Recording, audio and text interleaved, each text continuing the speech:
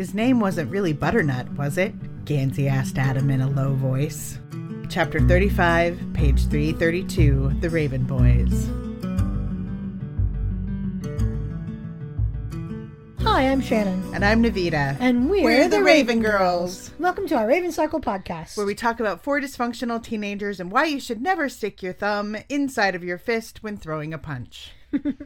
This is episode 12, where we'll be talking about chapters 33 through 35 of The Raven Boys. We will also be taking a deep dive on psychometry. Disclaimers. This is an analysis podcast. We'll be discussing the Raven Cycle as a cycle. This means we are spoilerific, so as always, you probably want to have read the books before listening. We will use pronunciations from the audiobooks, and page numbers are referenced from the paperback editions. Yep. And a disclaimer from me, this podcast has a teen plus rating. There will be canon levels of adult content, including Ronan swearing, 300 Foxway drinking, Kavinsky lewdness, hopefully no gray man violence. I don't have the energy for gray man violence today. Okay. All right, let's get on with the episode. Yep. All right, chapter 33, a Gansey POV chapter. Gansey contemplates his actions and his annoyance with Ronan, driving the pig recklessly through the night until it breaks down in the most plot-convenient way possible. Our least favorite shitbird decides that this time he's going to stop, threaten our protagonist with a gun, do a villainous monologue for his confession, and bail without accomplishing much of anything, as usual. All right. So there is a little bit of timeline fuckery, which these books apparently are known for, between the last few chapters and the next few chapters, because Kella specifically tells Blue that Friday night is when they're going to do the raid on Neve's room / watch the dwarf movie. But while Gansey is driving during this chapter, and when Ronan drops Adam off at the trailer later this same night, they talk about having to go to class the next day. Mm-hmm. Yeah. It's just a timeline fuckery thing. Mm-hmm. Stuff they don't catch in editing. Yeah, lots of stuff they don't catch in editing. So Gansey is full of restless, dissatisfied energy and laments that his parents' house wasn't truly home anymore if it ever had been. He also realizes that this is because they hadn't changed, he had. Right. And I can so relate to Gansey here, but I also want to note that I think all the other stuff that he's dealing with is really the root cause of his unease. Just all the stuff that's going on. He's been distant from his family for a long time, but I also get having other problems making you want to connect with family again. Right. He mentions that the radio had stopped working again. Mm-hmm. And I'm like, yeah, I still say the pig is magical in some way. And I still say it's just a piece of crap. And he mentions that the Camaro was louder after dark. Most cars generally are, or at least it feels that way. Have you been in a Camaro? I've not. Like an old Camaro? God, they're so loud. And I can see this because if you're on a deserted road, it's almost like it's echoing back to you, like off of the trees, because it's just this visceral rumble in a car like that. And he's ruminating over the events of the last chapter and thinking to himself that no matter how hard he tried, he kept becoming a Gansey. I know that everyone makes use of the privilege that they have, but do Gansey's parents actually bribe people to get their way? I doubt they would be so uncouth as to call it a bribe, but a tip or a donation, much like he called it, probably isn't that far out of the ordinary. And while I feel for Gansey about not wanting to be like his parents, I still hate the bribe. Yeah, exactly. Like, he had a choice there. Yes, and, you know, he made it. And he was like, but how else was he supposed to keep Ronan and Aglionby and at Monmouth? And I'm like, you're not, Gansey. Right. Like, it's Ronan's call. And Gansey flat out admits that Ronan's not going to listen to what he has to say. Mm-hmm. And he thinks to himself, all Ronan had to do was, and I'm like, stuff that he hates. Right. Stuff that's useless to him for a year. Right. Yeah, I find it so odd that in so many ways, Gansey doesn't seem to know Ronan or Adam very well. Mm-hmm. And he thinks then he was free and he had his money from Declan and he could do whatever the hell he wanted. And in some fundamental ways, okay, this is true, but it's not Declan's fault that Niall's will stipulates that he must finish school and he can't go back to the Barns. Mm-hmm. I mean, I know that Declan's kind of a convenient target on this, but he's not the right one to be upset at with this. And Gansey looks at his phone and is like, oh, no signal, but he wanted to talk to Adam. And Adam kind of grounds the entire group. Yeah, he's definitely the sounding board for Gansey. Mm-hmm. I find this next mix of occurrences interesting. Gansey wants to talk to Adam. The scent of caves water, leaves and water, growing things and secret things floats through the window, and Gansey starts thinking about caves water and acting like Ronan. Yeah, that's good. And instead of seizing the chance to go back to caves water, Gansey had to babysit. And I understand he loves Ronan, but this isn't the best, most equal way to be viewing a friendship. His savior complex has got to stop somewhere. Mm-hmm. Gansey punched the accelerator, exploded off the line. The engine drowned out the pound of his heart. This is all Ronan language. Violent and angry, and also racing. Yes. Hells yes. It's our first instance of Gansey on fire and Gansey being reckless. Mm-hmm. It's pretty great. And he's like, damn Ronan. And it's another instance of 3. Right. It's a nice repetition of thoughts used as a device. Mm-hmm. And Gansey thinks to himself that Ronan had no limits, no fears, and no boundaries. That's not true. They're just not your... Right. I agree. Ronan is afraid of himself and his secrets. Uh-huh. If Gansey had been Ronan, he would have crushed the gas pedal to the floor until the road or a cop or a tree stopped him. Gansey didn't know how to be that person. That's fine. You don't have to be that person. The Chimera abruptly shuddered, and Gansey knew he was done for. Mm-hmm. The engine went dead, just like on St. Mark's Day. Magic! Whereas I said, plot convenient pig. Okay, fine. Gansey breathed out a swear word. He's swearing off screen again. Yeah. If there had been a belt hanging loose, he might have been able to fix it. As it was, the engine was an enigma. Later, Adam observes that Gansey only learns enough to be superficially competent in page 337. This is definitely one of those times when competence would have saved him, but it's nice to see him become more and more comfortable fixing the pig as the series progresses. Right. Gansey's little reception dance, like with the Statue of Liberty thing, is absolutely something you do in the hills. Yeah. I've done it many, many times. And somewhat bitterly, Gansey recalled his father's suggestion he take the Suburban back. Nobody likes it when their dad is right about these sorts of things, are they? And a car pulls up behind Gansey, and here we see that payoff from chapter 2, where Welk drove by as Gansey was broken down. Mm-hmm. I wonder, was Welk following Gansey? I don't know. Well, yeah, I don't know either. It's just such a weird coincidence that Welk would be there. And then I love this description. For a blink, the figure in front of him was unfamiliar, a homunculus of a man. It's so good and so threatening. Mm-hmm. And if the previous chapter supposedly ended with Noah telling the group that he was killed by Welk, and this chapter is at night, why wouldn't someone have called Gansey with this information that Welk was Noah's killer? Right. Adam calls about something as, like, to be honest, trivial as Ronan getting kicked out of Aglenby, but doesn't call to drop this truth bomb. Mm-hmm. That makes no sense to me. Right. So Welk demands Gansey's journal and his cell phone. And he pulls out a small, impossibly real-looking handgun. It reminds me of Green Mantle thinking the silvery ones looked less dangerous to him, although he supposed that was a fallacy that could get him into trouble.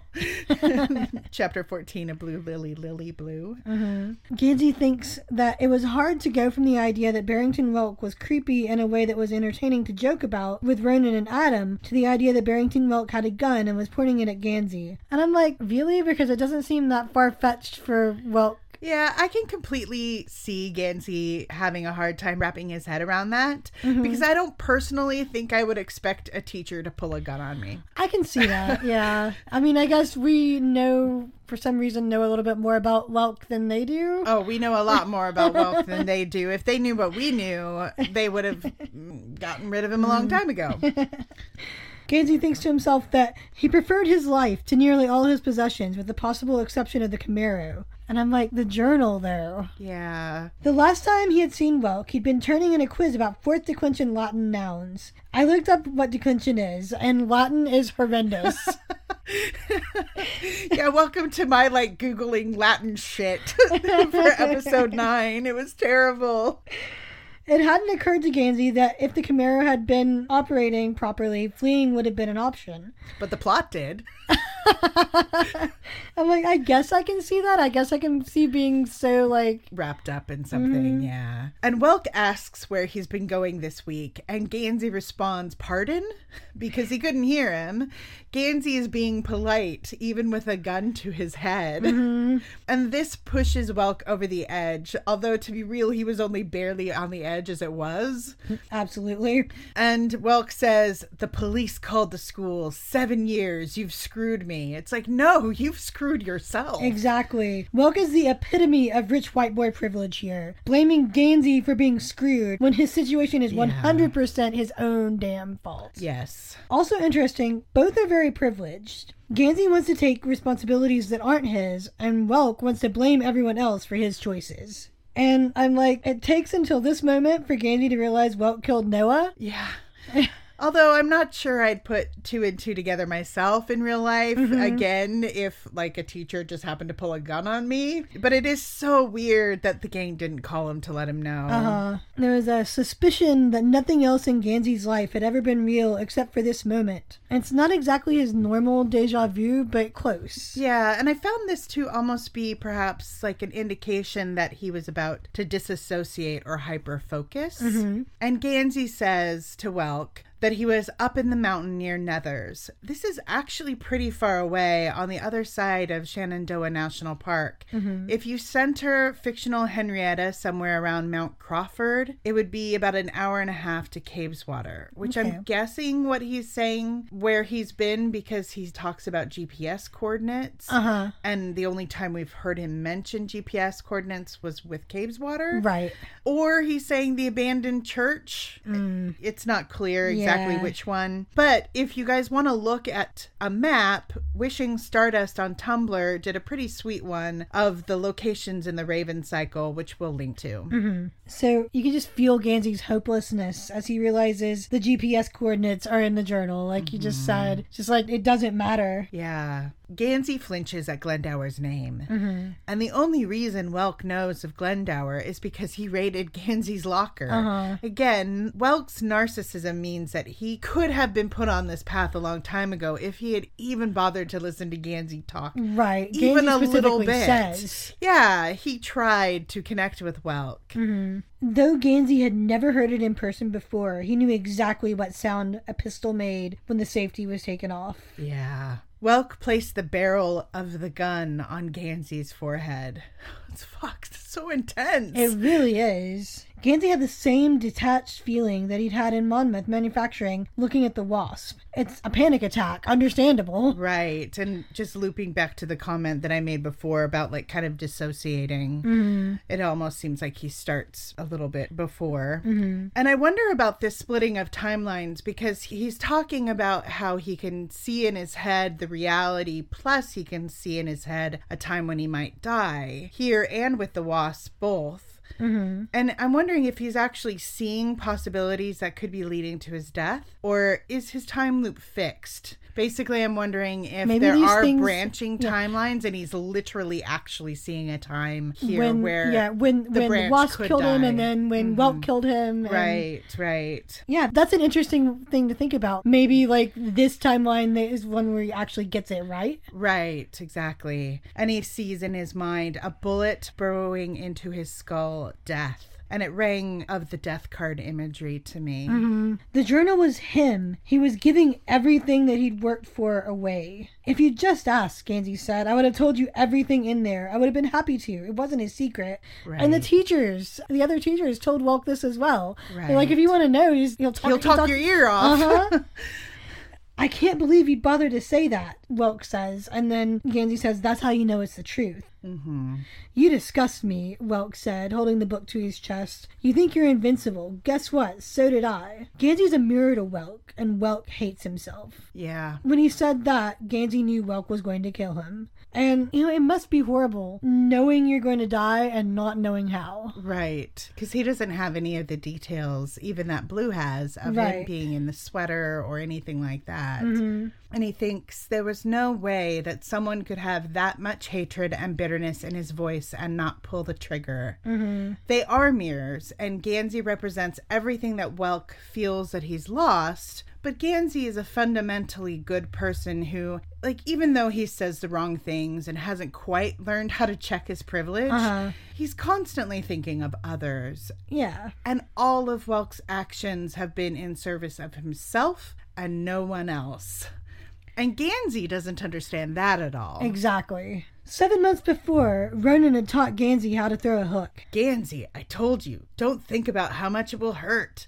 I can see Ronan saying this quite easily. Absolutely.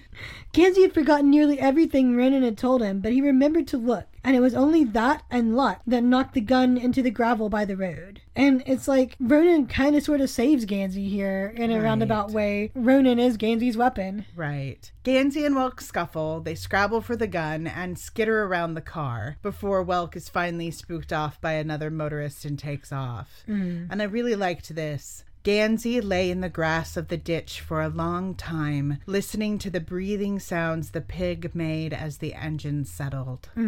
His thumb was really starting to hurt where he'd hit the gun. Really, he'd gotten off light, but it still hurt. In his journal, he felt raw, the chronicle of his fiercest desires stripped from him by force. It's a big violation for Gansey. It is. He grabs the gun and he hears Blue's practical admonition of fingerprints. And he gets in the car. He starts to drive away. It felt like another night, another car, another person had left his parents' house. And he opened his eyes. Nothing about the night looked the same as before. And Gansey has been changed by this encounter. Pressing the gas pedal, he tested the engine. It held. No stutters. Mischief managed. The moment has passed. The pig goes back to normal. Yeah. Welk had killed Noah, and he knew his cover was blown. Wherever he was headed next, he had nothing left to lose. Right. And somewhat unrelated, do you even think Gansey calls his parents after this happens? I don't think he does at all. I don't think he does. I don't think he would either, yeah. All right, now we're going on to chapter 34, which is a Blue POV chapter. Blue and Kala go on their reconnaissance mission. I mean, dwarf movie night. Tossing Neve's womb for evidence of what she wants in Henrietta. They're joined by Persephone, some of Neve's secrets are revealed, and Blue learns that some things, like your mother's pet names for your father, are best left unknown. Butternut. I make myself laugh. But... So this is the same evening with Blue thinking about how she left Adam, Ronan, and Noah talking about Welk back at Monmouth. Blue has never been a big fan of the attic. Slanting roof lines provided dozens of opportunities to hit your head on a sleeping ceiling. Blue, seriously, I am of a height with you, and if I'm hitting my head on a ceiling, that space is literally unusable by anybody else. That is not why you hate it. Yeah. There was nothing up there but dust and wasps. Adam and Gansey. Deliberate? I also noticed this regarding Adam and Gansey, and it seems like she likes Monmouth just fine, and it has both of those things as well. Moira was a diehard knot collector. Can I learn to be that? I know, me too. This is kind of funny because in the prologue of Blue Lily, Lily Blue, it says Kala was overwhelmed by how much shit Moira had in her room, and she told Blue this. And also she notes that Moira liked chaos. And here we have another reference to the table at Starbucks line from earlier. Yeah, I said, here it is. And then as they're walking up the stairs, what is it you're thinking she has up here? Ferrets? Don't be ridiculous. Wizards? Well, that escalated quickly. Is it me? Is this my room? God. Do you have ferrets and wizards? Wizards maybe, but not ferrets. Okay. I do like ferrets, though. And then they're talking about the smell, and ferrets can stink for sure. It could still be the ferrets. Although wizards potentially could also be smelly. Yeah. I don't think they bathe a whole lot, wizards. And then one of my favorite lines, Kala shot Blue a look that Blue suspected was more dangerous than anything they'd find in the attic. This made me giggle inappropriately loudly in the waiting room of the car dealership as I was getting my car serviced. Smells like sulfur, Blue said, or a dead body. I need to smell asafoetida, apparently, because those two smells are very different. But either is appropriate, though. You know, the sulfur with hell and demons, and the dead body for Noah, though, you know, he was past the dead body smell. Right. Asafoetida, it's something that's delicious in curry or something that's very useful in witchcraft. It was hard to imagine something that smelled so convincingly of a dead person's feet being delicious in anything. I agree, if it smells like I would expect. All right, I'm going to take a quick pause here. You have some. Oh, shit. All right. So, because podcasting is such a multi-dimensional sensory experience, you want to smell some? Okay. All right. Let's do this. Just smell it. Just put your... That's not that bad. Really? You think it's horrible? Well, stick your nose in there pretty deep. I can smell the smell onion. Rotten onion kind of a smell, yeah. That's fine Not to as me. bad. Okay. I was expecting it to be horrible. Me too. I was oh, yeah. If you really stick your nose in the bag, it's pretty bad. Let me try one more time. There's some like... Not all that bad, huh? No. Okay. Maybe it's just because it's still like pretty sealed. Yeah. Oh God, no. I think maybe you're just okay with it. I don't know. All right, I'm gonna put it outside. Okay. So yeah, either my nose is more plugged than I think it is. It's possible. Yeah. Or that was not nearly as bad as I was expecting it to be. I was expecting it to be worse. I was expecting to open it up and be like, Anyway, so a little mini deep dive on asafoetida just for fun. Asafoetida is a gum or resin created by cutting the bulb of a type of fennel plant and allowing it to weep sap, then collecting the results. Ah, that would be why it smells like onion. Fennel is usually kind of a licoricey smell, actually. Ah, okay. It's grown primarily in the Near East, so like Iran or the Mediterranean, and early records indicate that it may have been imported to Greece by Alexander the Great, and it was used often in ancient Roman cooking as well. Okay. The vile smell, which has been described as sulfur and or rotting onions, dissipates in cooking and leaves a garlicky or onion depth of flavor behind. And this is especially helpful and useful in Indian food because some castes are prohibited the use of onions and garlic in cooking. Huh. So it has several claims as a preventative medicine, notably to repel germs or disease. Called asafoetida bags. Asafoetida was put in small bags and hung around the neck or pinned underneath the clothes. This practice was endorsed by the U.S. Pharmacopedia as a remedy for the 1918 Spanish flu pandemic that killed almost, I have no idea, there's a lot of zeros behind that one. 100 million? 100 lots of people. 100 million. Globally. Interestingly, I found a lot of references to Appalachian or Ozark folk magic or materia medica when looking this up, and it was used as an anti-flatulent, digestive aid, antimicrobial, remedy for asthma and bronchitis, among other things. Because of its smell, it has also had a connection to exorcism and driving out spirits of sickness or just spirits in general. For this reason, it's often burned alongside sulfur inside the house of an ill person where some witchcraft is thought to have been placed. In witchcraft uses, it seems to be used as Neve does, mostly for protection and banishing, though I saw some indication of it being used for prophetic dreams. It's also said to increase the strength of any ritual that wasn't a spirit conjuring, for obvious reasons.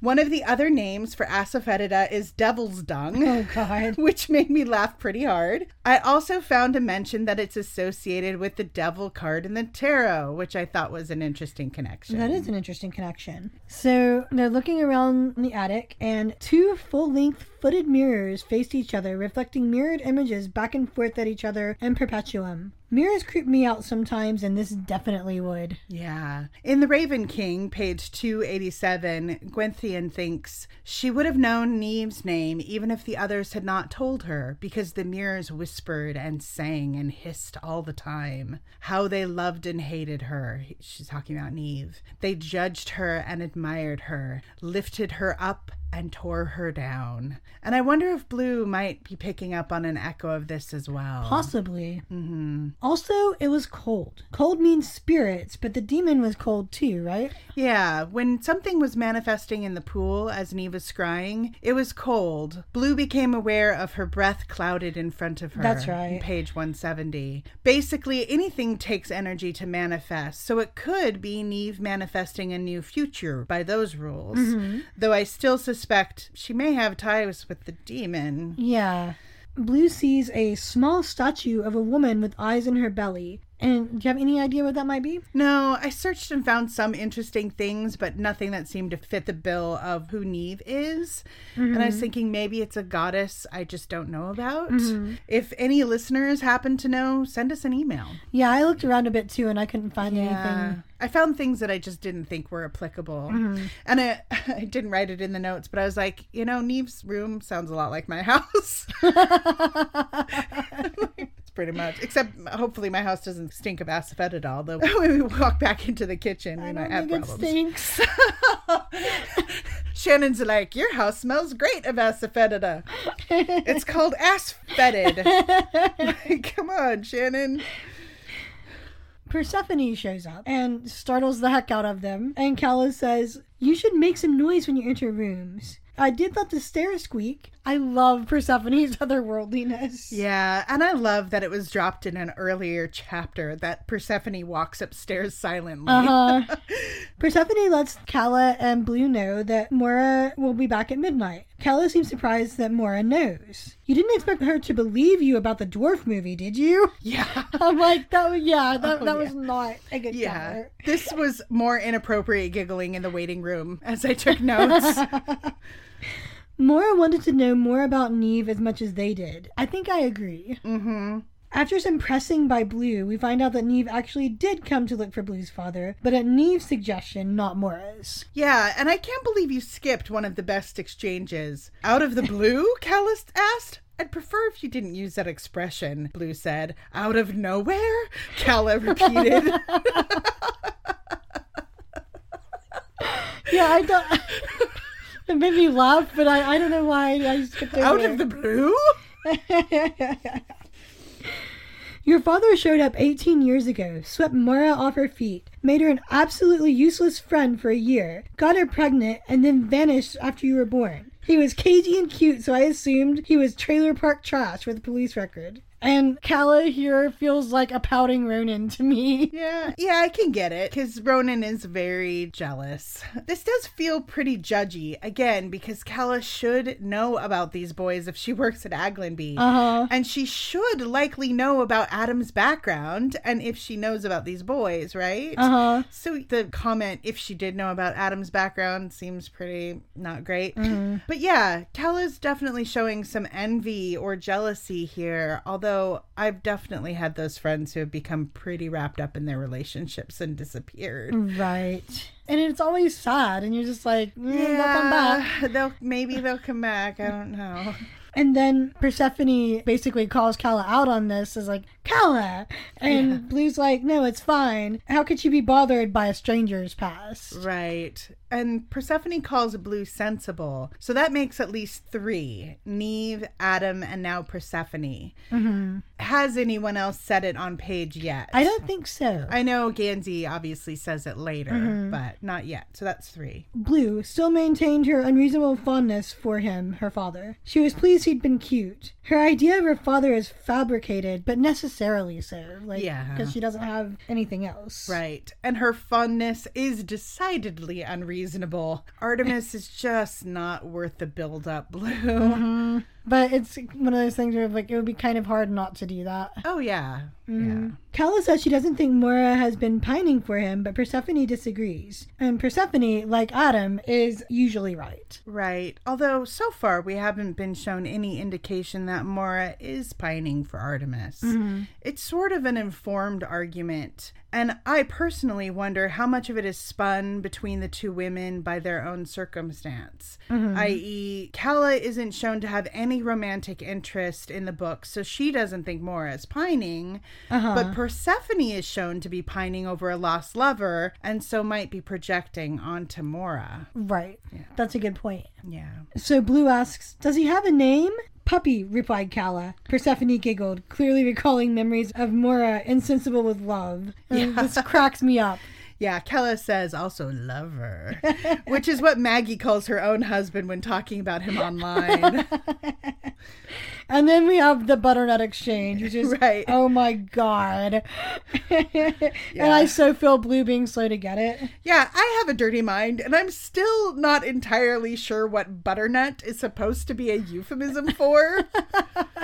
Like, I don't want to go real deep on that one, but like still... And I also love Calla's extremely jagged eyebrows and Persephone exploding into helpless laughter. And Blue's seriousness dissolving any self-control the two women had left. This definitely feels like a friendship joke that has been going on for 18 years. Yeah. There was something unnerving about the utter impracticality of two reflecting surfaces pointing only at each other, Blue thinks to herself. And Blue is a mirror, and Blue is practical. Right. Don't stand between them, Persephone warned. Blue asks, why not stand between them? Oh man, and this exchange hurts. I'm like, why did you do it, Persephone? Why did you like... And Maggie actually on Twitter recently made a joke about almost falling into a mirror. And I really badly wanted to reply with, too soon! Too soon, Maggie! And it's interesting to me that Blue, the only person who can stand between them without it being a problem, is the one who asks why she shouldn't. Right. Calla says, I don't want my soul put in a bottle in some other dimension or something. Is this what happens with Neve or Persephone? Because is this why Persephone could come back to talk to Adam? Because her soul is still intact? Yeah, that's... Yeah. What happens to Persephone just makes me so sad. That's the point. Yeah. And so Calla's looking around at stuff and touching things, and she says, apparently Neve's level of fame is not enough for her. Television programs are for nobodies. Neve is craving respect, and maybe she wants Leyline to help with that. Right. And Persephone says, don't be sarcastic, Calla. Hello, not possible.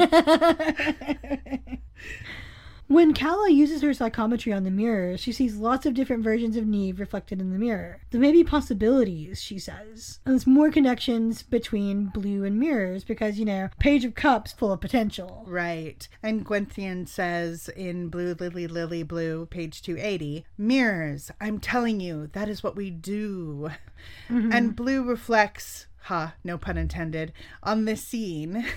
Neve had stood between them and seen endless possibilities. Mora was always shuffling the Page of Cups out of her tarot. Look at all the potential she holds. So Calla mentions that she sees that Neve is comparing herself to another psychic named Layla Polotsky, and a cursory search didn't find anything, so just a made-up name. Yeah, I didn't find much either. Only a family name that was tied to Russian literature. Simon Polotsky. Yeah, it doesn't appear to be a real person, or at least not someone on Google that I could find. This person was a psychic more famous than Neve. I didn't know that was possible, Blue replied. Oh, it's very possible. Ask Persephone. Oh, I don't know about that. And again, I want to know more about the Foxway Lady's past. Yeah. Because, like, I want to know if, like, you know, was Persephone a famous psychic? And right. Yeah. I also didn't find anything about a Poldma family, although it was hard to pull anything up that wasn't directly related to this book. I do wonder if Persephone's family or Persephone herself might be famous somewhere in the world. And agreed, as always, I would love to have more background on these fascinating women.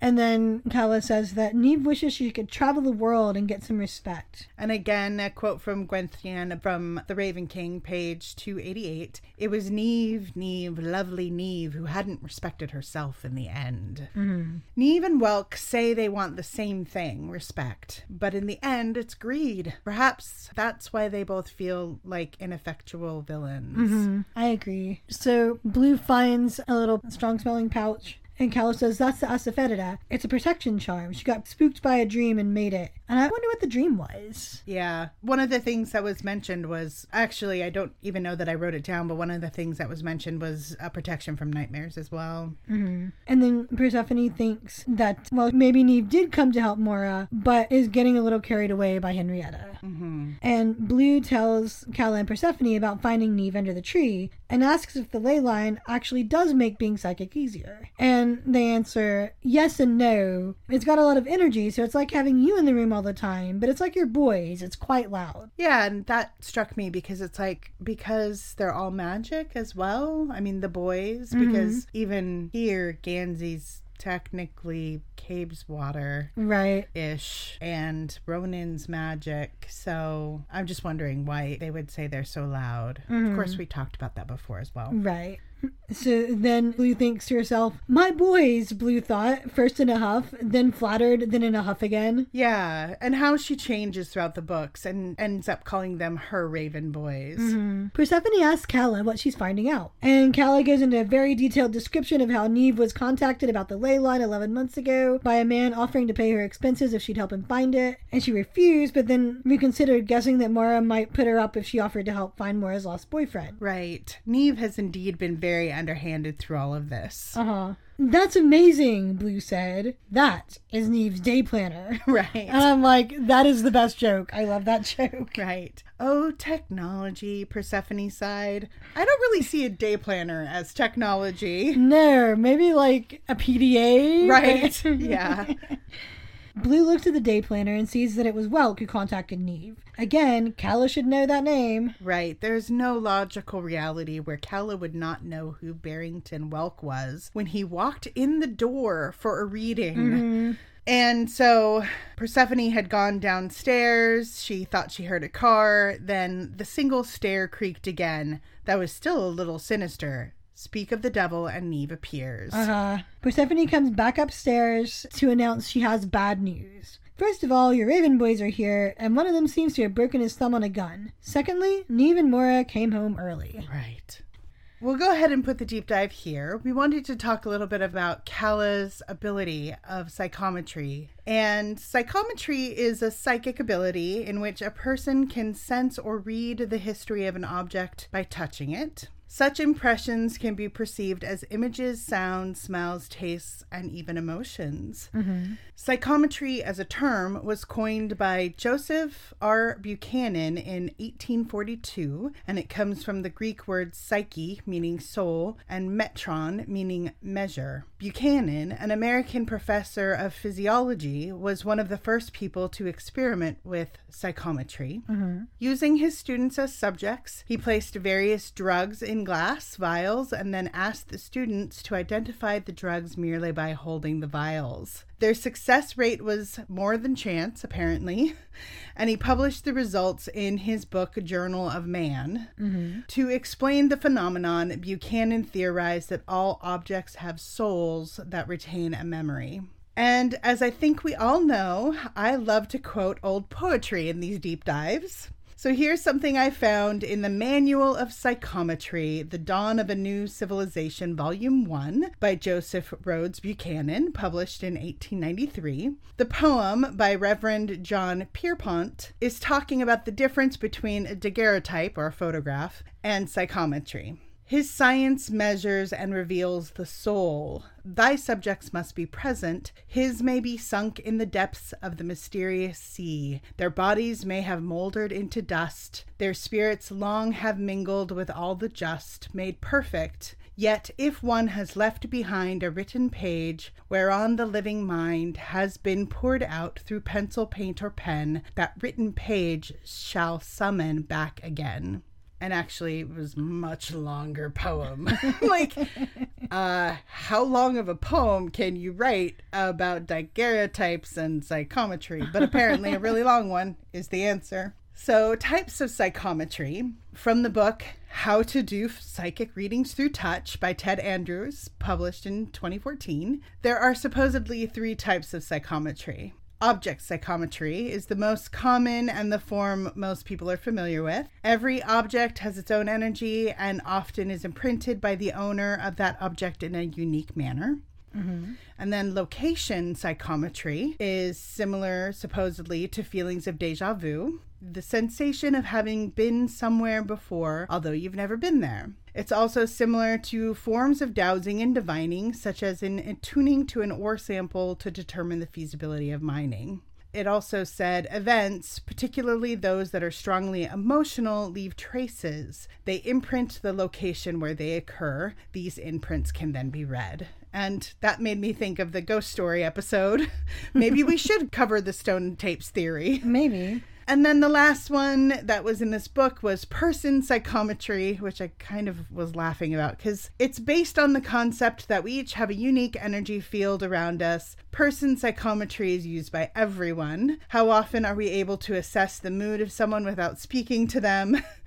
When we meet someone for the first time, are we instantly attracted or repelled? We may not know why these impressions occur, but they often register quite strongly. Mm. And then some famous examples of psychometry. William F. Denton, an American professor of geology, was fascinated by Buchanan's work. In 1854, he enlisted the help of his sister, Anne Denton Cridge. The professor wrapped his geological specimens in cloth so that Anne could not even see what they were. Mm. She then placed the package to her forehead and was supposedly able to accurately describe the specimens through vivid mental images she was receiving. That's one. Mm-hmm. Stephen Osowecki, born in Russia in 1877, he claimed several psychic abilities, including aura reading and psychokinesis. He was well known for being able to perceive the contents of sealed envelopes. Osowecki was tested at the University of Warsaw, where he supposedly produced accurate information about the detailed lives of prehistoric humans by holding a 10,000-year-old flint tool. However, another source said that when Osowecki tried to describe the stone tool's makers, his descriptions resembled descriptions of Neanderthals, although the tools had been made by anatomically modern humans. So I personally would not call that accurate. No. No. And then another famous instance of psychometry or experiments with psychometry was Maria Reyes de Zerold. Names. I feel bad because people just don't get my name right. And so every time I pronounce someone's name and I feel like I'm not getting it right, it's the worst. Zerold, I'll say. From 1919 to 1922, Gustav Pagenstecker, we'll guess, a German doctor and psychical researcher, discovered psychometric abilities in one of his patients, Maria Reyes de Zerold. When holding an object, Maria could place herself in a trance and state facts about the object's past and present, describing sights, sounds, smells, and other feelings about the object's experience in the world. Pagenstecker's theory was that a psychometrist could tune into the experiential vibrations condensed in the object. And then last, and a more recent one, George McMullen. McMullen, a carpenter and wilderness guide, was tested by educator J. Norman Emerson in 1971. McMullen was able to correctly identify, supposedly, a fragment of clay as belonging to an Iroquois ceremonial pipe, as well as describing how it was made and used. McMullen went on to assist Emerson and other archaeologists with their research, providing information about prehistoric Canada, ancient Egypt, and the Middle East that, again, supposedly, were later confirmed by research. When he visited an Iroquois site with Emerson, McMullen claimed he could actually hear the Iroquois talking and that he could also understand what they were saying. Note, I could not find any independent sources about this person, so grain of salt and all that. Mm-hmm. So psychometry is one of those things that I find a lot of fun as a fictional device. Right. It's super useful in fiction. You know, one of my favorite role-playing characters in the role-playing game we were both in that a friend played, her psychometry was one of her special powers. And I love the way that Callus is used in the Raven Cycle. And this scene feels like a really good jumping off point as both to why I wish that psychometry were true and what I think it actually is. Right. So the idea behind psychometry, like we were talking about a moment ago, was that there are emanations from objects that can let you read their history. And this idea seems linked to me with the idea of animism. Animism is the belief that everything, including inanimate objects, possesses a spirit or spiritual energy. Now, as skeptical and rational as I try to be, I am an animist at heart. I can't help but believe on some level that the things we interact with daily will absorb energy. It just feels right to me that you should be able to pick up on that leftover energy and catch glimpses of what put it there, like a picture or a recording. Right. There's a bit of Japanese mythology I'm quite fond of that says that if an object exists for 100 years, it becomes alive. These living objects are called tsukigami or tuokami, and kami is the Japanese word for a spirit or a god. And there are tons of stories and examples in Japanese folklore that will be way off topic, so I won't get into that. Right. But the point is that in this mythology, these objects absorb energy over long years of use and care, and that energy builds up enough to give the object a life of its own. And, you know, that's a little different from psychometry, but I feel like it's definitely ties in and is related. Right. And if we're looking for examples in English literature, I'm immediately reminded of the Velveteen Rabbit. Toys in that story will become real when they've received enough love from a child. The titular Velveteen Rabbit is loved for years, almost to tatters, and that energy, and the help of a fairy, lets him transform into a live rabbit at the end of the story. So yeah, now on to what I actually think is going on with psychometry. Cold reading is probably a lot of it. The connection I see can be summed up in the exchange on page 328 of The Raven Boys, where we just were. Callie goes into that very detailed description of what Neve has been up to and why, causing an astounded, "That's amazing," from Blue, and Callie replies, "That is Neve's day planner." Now, that's more of an example of hot reading, where the reader does have access to specific relative information, but the two are often used in conjunction. Cold reading is basically picking up on context clues to come up with high probability guesses. That doesn't mean the person is being intentionally manipulative or deceiving. It's something that people end up doing on a subconscious level. Like we were talking about earlier, like with the human, you know, there's person psychometry. There's a lot of things that can give you an information about a person, like, you know, their body language, their age, their clothes, just by looking at them. And the same applies to objects. Does the object look old? Does it have distinguishing marks? The context in which an object is presented, distinguishing characteristics, the reaction of other people to the object, all that adds up to make a sort of story of that object in the person's mind. And it makes sense to me that if you're picking up on those things subconsciously, it could feel like you're getting it from the object itself. Right. And that feeling is quite common. As James Randi notes, many persons have had the experience of returning to a childhood location and feeling the chill of returning memories from long ago. Standing before an ancient monument can bring on strange feelings that seem to be the result of the edifice itself, not merely of an awareness of the history and personalities involved with that monument. It will be difficult to walk through Westminster Abbey and fail to be stirred by the memories thus invoked of famous persons. And an interesting test of this kind of theory was done by Professor Bruce Hood. He presented his audience with a sweater and asked people if they would try it on. Many people were willing to, until, that is, he informed the audience that the sweater had belonged to a serial killer. Very few people were willing to try on the sweater after that, and people tended to move away from people who did try it on. Right. And Professor Hood has also done research on the importance children put on attachment items like teddy bears and blankies. They will convince these preschool-age kids that their special object is going to be put into a machine that can make a perfect copy of it. And then they're given the choice between having the real object returned or the copy. Obviously, it's just the real one. But the children overwhelmingly choose to have the real one back. Right. And this seems to indicate that the idea that objects have an essence or a soul is hardwired. It's kind of like an innate way that we learn about the world around us. It's just this thing that we feel is right and true. Something else that I thought could potentially be related to psychometry might be synesthesia, which is, from Wikipedia, a perceptual phenomenon in which stimulation of one sensory or cognitive pathway leads to automatic, involuntary experiences in a second sensory or cognitive pathway. People who report a lifelong history of such experiences are known as synesthetes. And the reason I think that that might be applicable is because there are folks who can feel a texture and then that texture is translated as an emotion, or see a color and they get a sound. And or I've heard of one that's like, they hear a sound and they taste something. Right. And, well, my stepdad had a stroke, and all of a sudden he was saying that colors were loud. And my mom was like, that doesn't make sense. And I'm like, he might actually have synesthesia now. So that was something that I thought might be applicable if someone was to pick up an object and somehow have a reaction to the texture. Exactly. Pick up like some sort of emotion with that object. Then this is getting off into woo-woo land, which we also often do. But like sometimes I'll walk through Goodwill and I'll pick something up and I get like that weird gut feeling and I just put it down. I'm like, I don't want that in my house. That whatever that is, that's not a thing that I like for whatever reason. It doesn't matter what it is. Right. The other thing that I thought was really, really kind of cool was finally there's a man named Achim Leisner.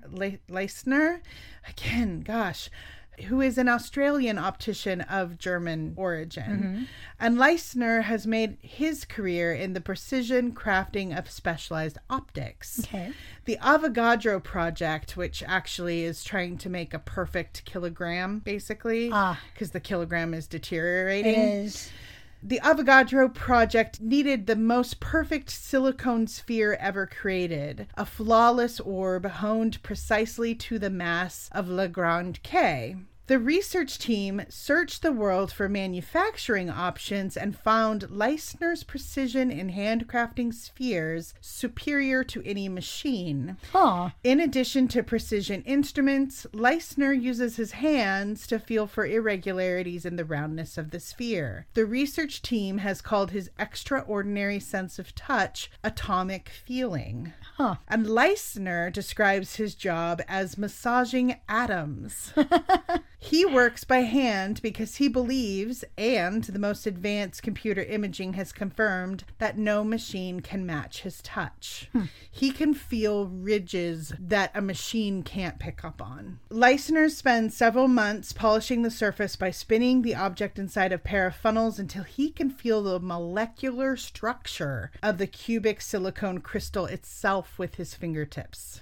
So it's interesting to me and possible that there are abilities or readings that sensitive individuals could pick up through touch, like Leisner, that perhaps we have not yet been able to scientifically measure or replicate. Possibly. All right. Chapter 35, it's a Blue POV chapter. Everyone crams into the kitchen of 300 Fox Way for a summit meeting and a brainstorm session. Unfortunately, other than everyone finally giving everyone else in the novel some exposition, nothing much is decided for next steps.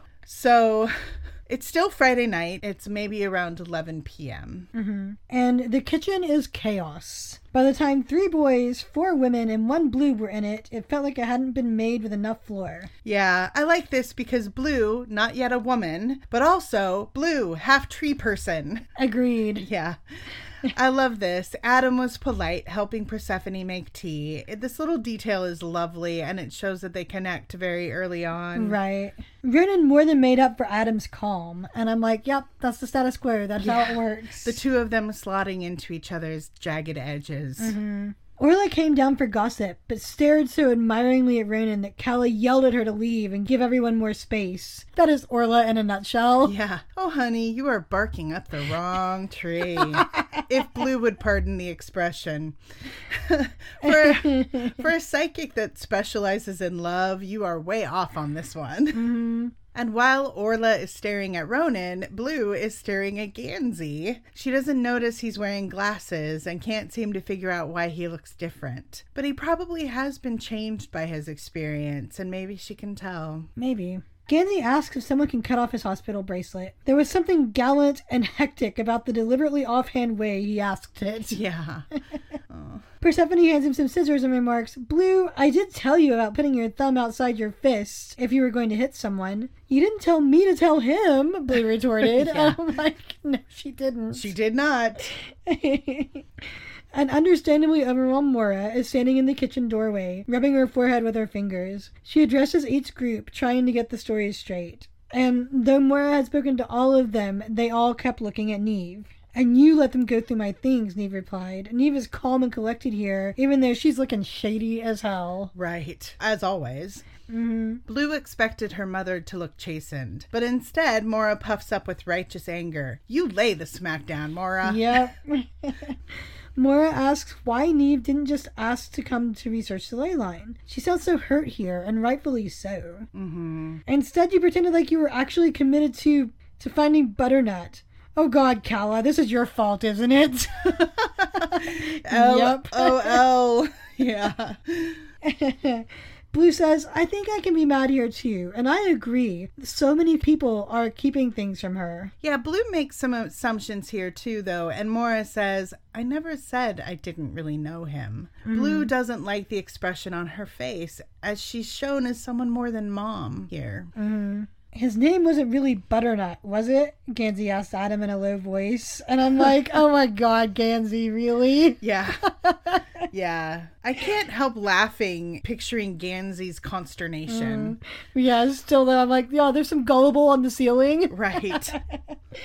Neve, still calm, asserts that she had been helping Mora, but that just wasn't all she'd been doing. And she reminds the others that they've been keeping secrets as well. Right. Neve somewhat rightly indicates that there was a danger, but if she knew there was a danger, why didn't she warn everyone else? Well, Blue is not psychic, Mora said crisply. But that doesn't mean she should be kept in the dark, Mora. She wouldn't understand is a kind of thin excuse. Yeah. You also didn't tell me, Gansey said. No, I know he's talking about the ley line and maybe his imminent death at this point, but I feel like Gansey's privilege is showing a bit here. I think Mora has a point. She didn't have any reason to trust Gansey about the ley line. He's still basically a stranger to her. Yeah. We know he's trustworthy and that he needs to know this. Right. But Mora isn't profiting off the ley line, so why wouldn't she just tell him?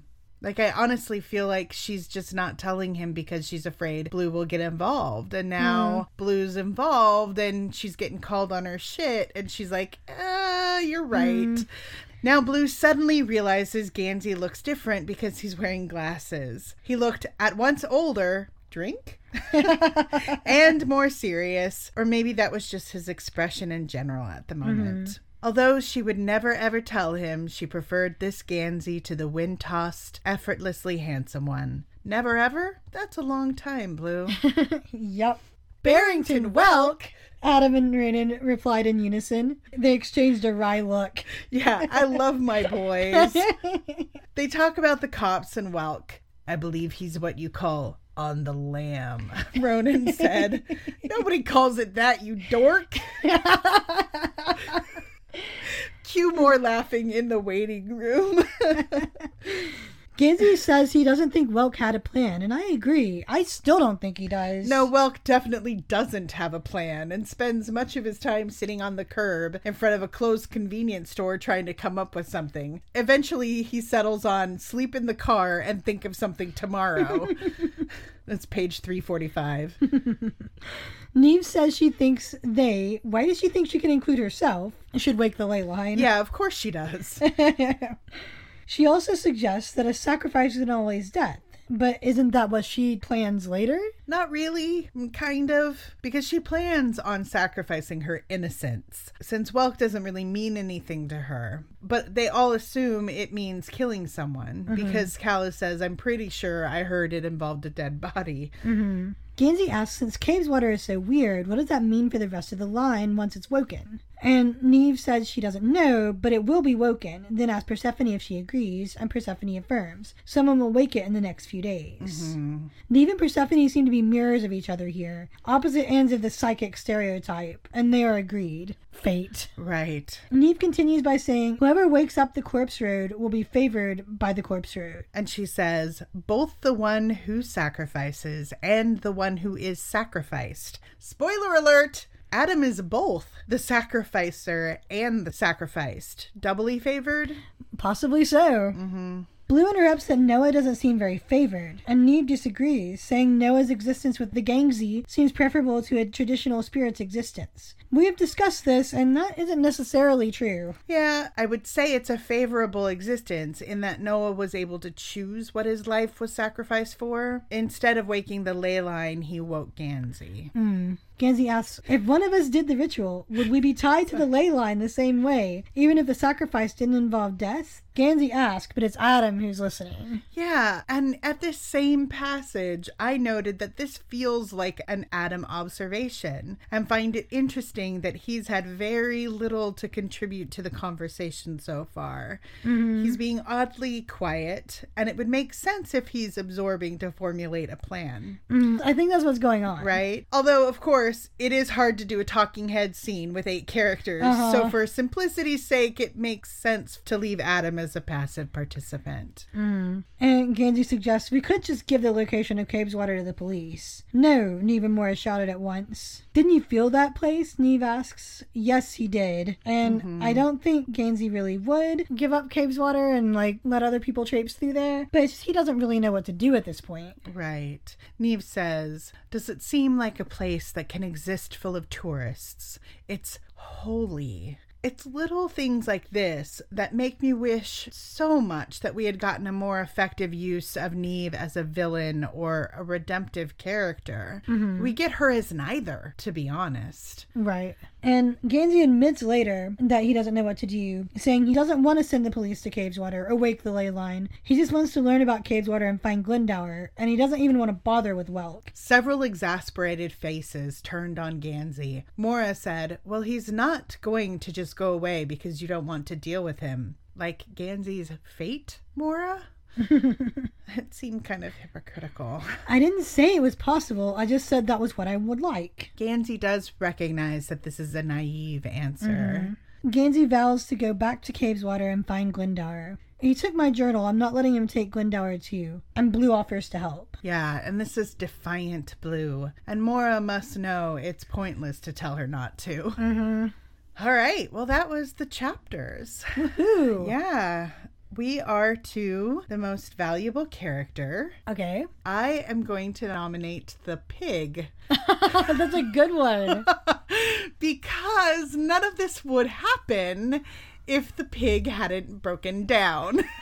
Very true. Or at least not the with Welk portion of things. I was going to say Calla. Calla's great.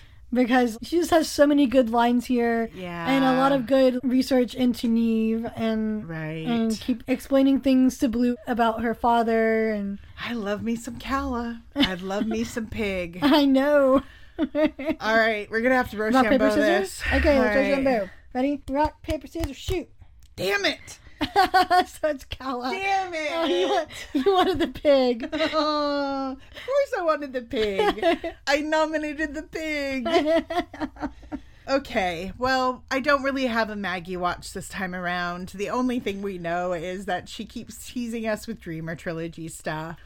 We have no new news on that. However, I did want to do a supporter shout out to Mandy, who sent me an email about something that we mentioned in episode 10. I was listening to episode 10 while working on my D&D campaign. The conversation about their classes made me laugh because all that came out of my mouth was Gansey is a paladin. So they recommend I have Gansey as a paladin of Glendower, Blue as a druid. Sorry, Navita, I'm with Shannon here. Adam as a wizard, an academic magic user. Makes sense, makes sense. And Ronan is the hardest one, but Bard was my first thought.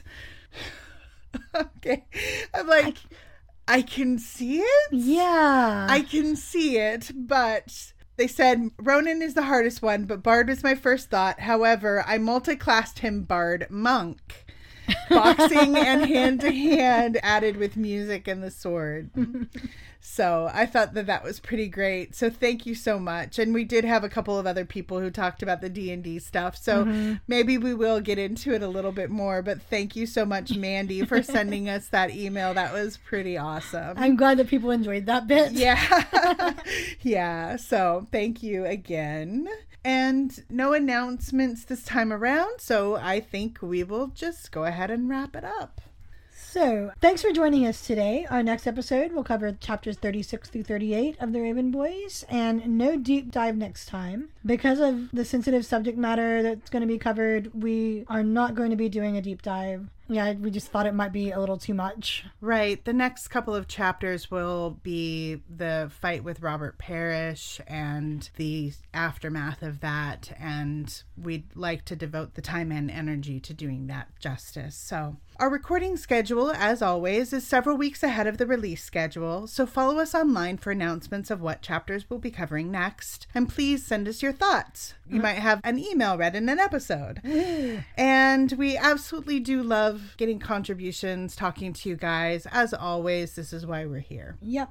And you can find us practically everywhere on social media at Raven Girls, RAVINGIRLS. On Twitter at Raven Girls, on Tumblr at ravengirls.tumblr.com, Facebook at facebook.com/ravengirls, and you can reach us directly at ravengirls@gmail.com. Right. And you can reach me at substanceparty.tumblr.com or via Gmail at substanceparty with all of the A's taken out, substnceparty@gmail.com. And if we have referenced a post or article in the podcast, we will do our best to include source links to those in the show notes. The Raven Cycle and all affiliated properties are copyright Maggie Stiefvater and Scholastic Incorporated. We hope you've enjoyed today's episode, and until next time, Whoop whoop Raven Girls! And that's it. That is it.